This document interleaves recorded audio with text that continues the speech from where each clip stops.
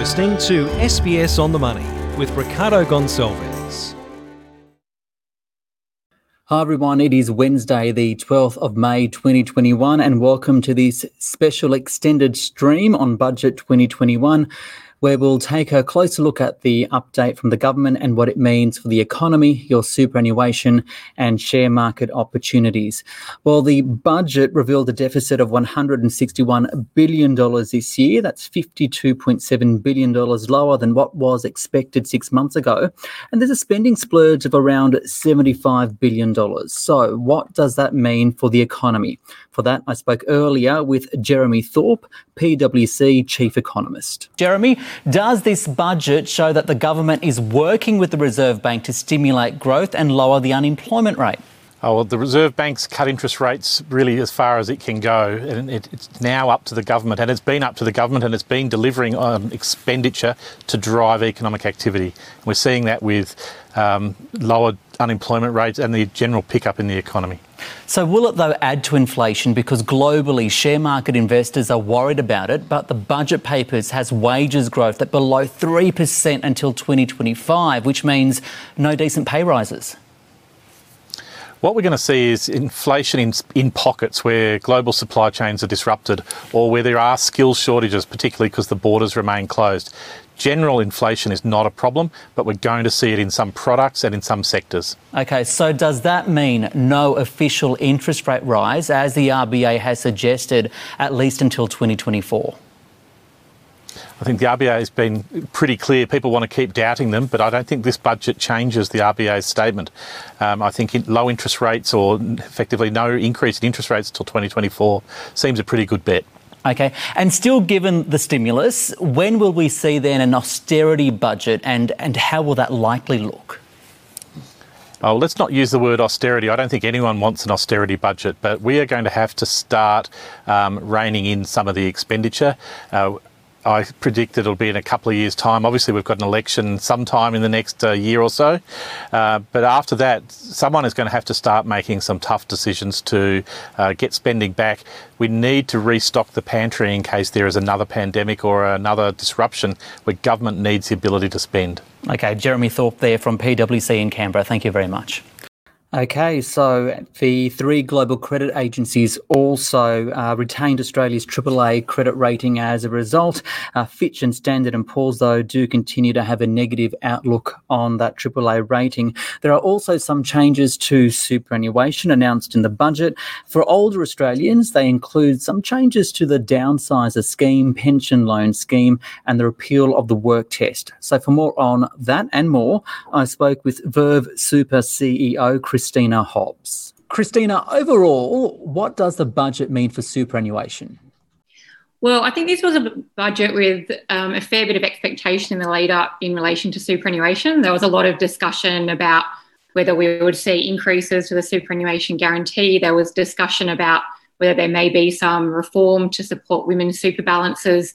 But overall, what we've seen is a budget that's really about tinkering on the edges rather than any new major reforms. I guess, though, there are some changes. Of the ones announced, which one do you think is the key change?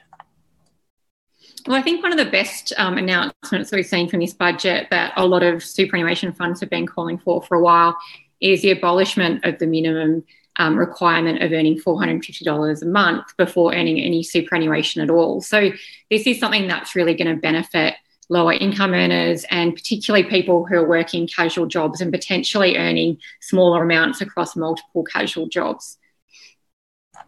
For older Australians, what do you think are the key changes to benefit them? We've seen a couple of measures being tinkered with in this budget that I think is interesting. So the first one is for older Australians between the age of 67 and 74. We've seen a repeal of the work test, which means that older Australians can still now put money into superannuation as non-concessional contributions or a salary sacrifice after they've gone past the age of 67. So that will be allowing Australians to put in an additional $25,000 a year, which will help some Australians in reduced taxes. And there's a couple of other interesting changes as well. So we've also seen a couple of existing programs sort of being tinkered with again. So One of those is around the downsizer scheme. So this is a scheme that allows people to sell their homes and then contribute up to $300,000 of the value of their home into their superannuation. So again, getting some tax benefits from that. We've also seen changes to the government's pension loan scheme, and this is a scheme that essentially allows older Australians to pull equity out of their houses as they age and to use that for their retirement income.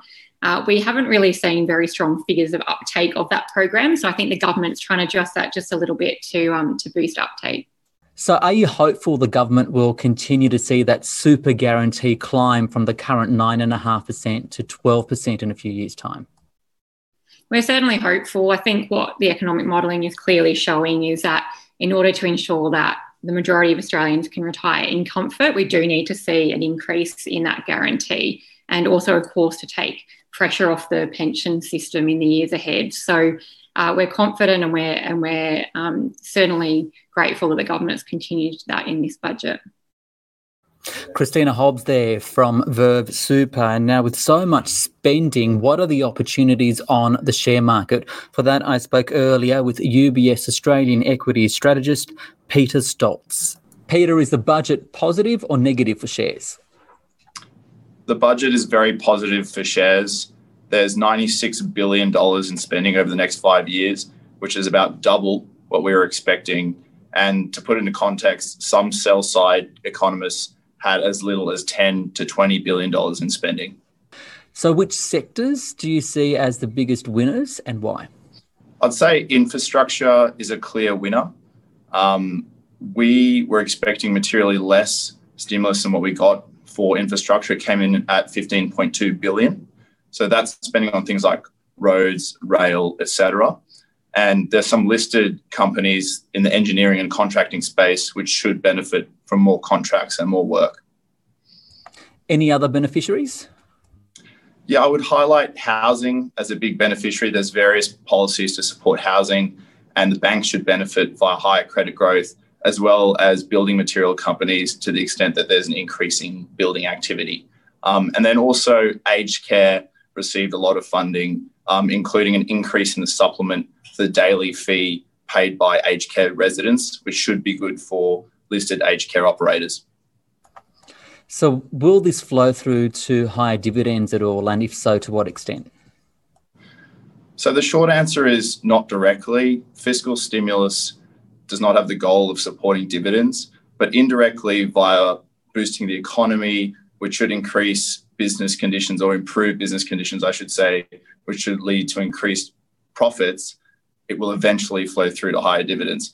The most direct read-through for dividends could be from the temporary CapEx expensing policy, whereby corporates can deduct the cost of a capital asset when they buy it.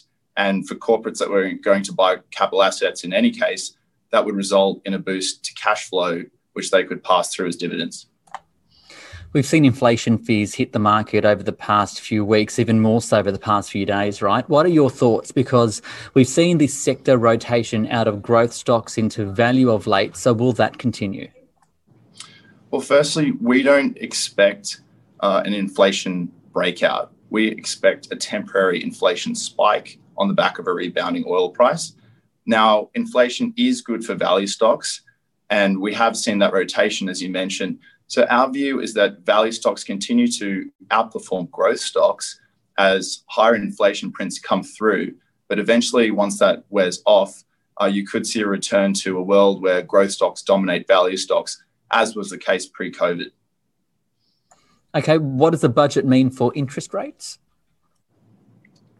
So our economist view is that the RBA will still maintain the cash rate at 0.1% until the end of 2022.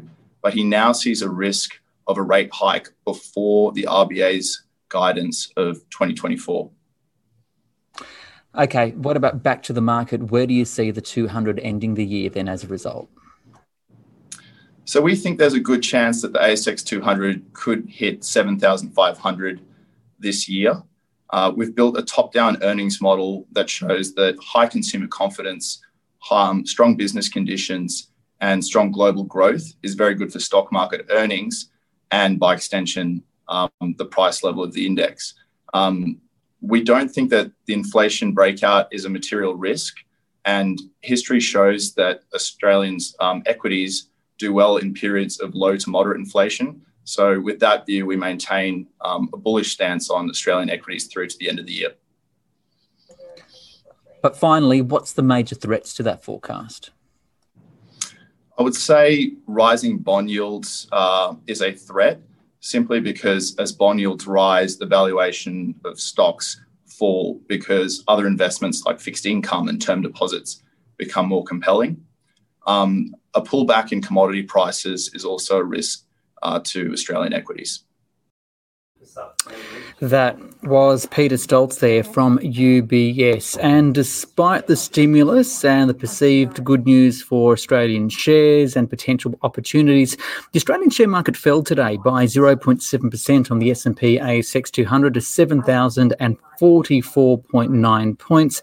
For more on the day's market action, I spoke earlier with Luke Larrative from Seneca Financial Services. Luke, we're hearing that the budget is broadly positive for shares, but the market's been sold off today. Why?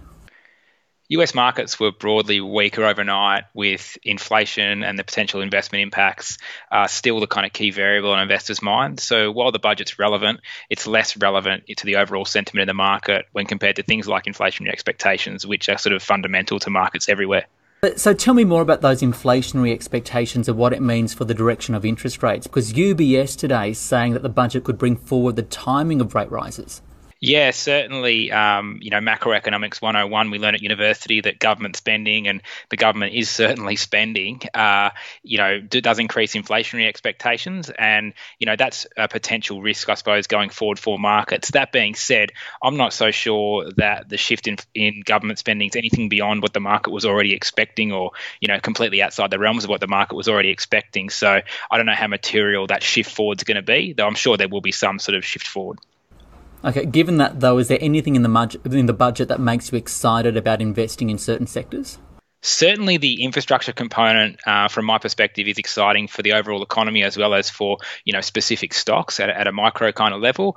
I think that, the government's going to go and spend a lot of money on building tunnels, roads, bridges, all these projects that they're looking at doing.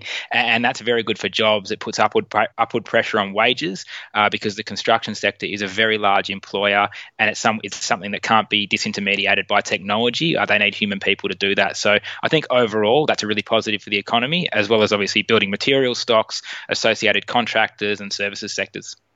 If we focus on what's moving the markets today, or some company news, the Commonwealth Bank reported a third quarter cash profit of $2.4 billion. That's almost double on the same time last year. What do you make of it?